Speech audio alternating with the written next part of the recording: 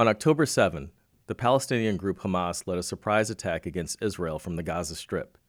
It has been called the deadliest day for Jews since the Holocaust, with nearly 2,000 Jews being killed in the attack and another 240 taken hostage. The attack was quickly followed by an aggressive military response from the Israeli Defense Forces.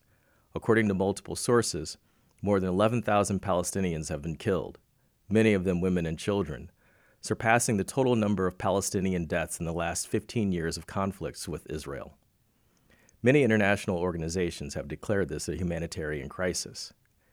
I usually have an opinion on current events, but on this I'm vexed. I have a number of close friends who are Jewish, and a number of close friends who are Palestinian. I've tried to do my due diligence and learn more about the history of this conflict, but I just don't know.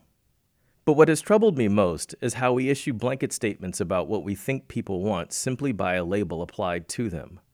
All Israelis want to exterminate Palestinians. All Palestinians want to exterminate Israelis. But that's not what my Jewish friends tell me, and it's not what my Palestinian friends tell me.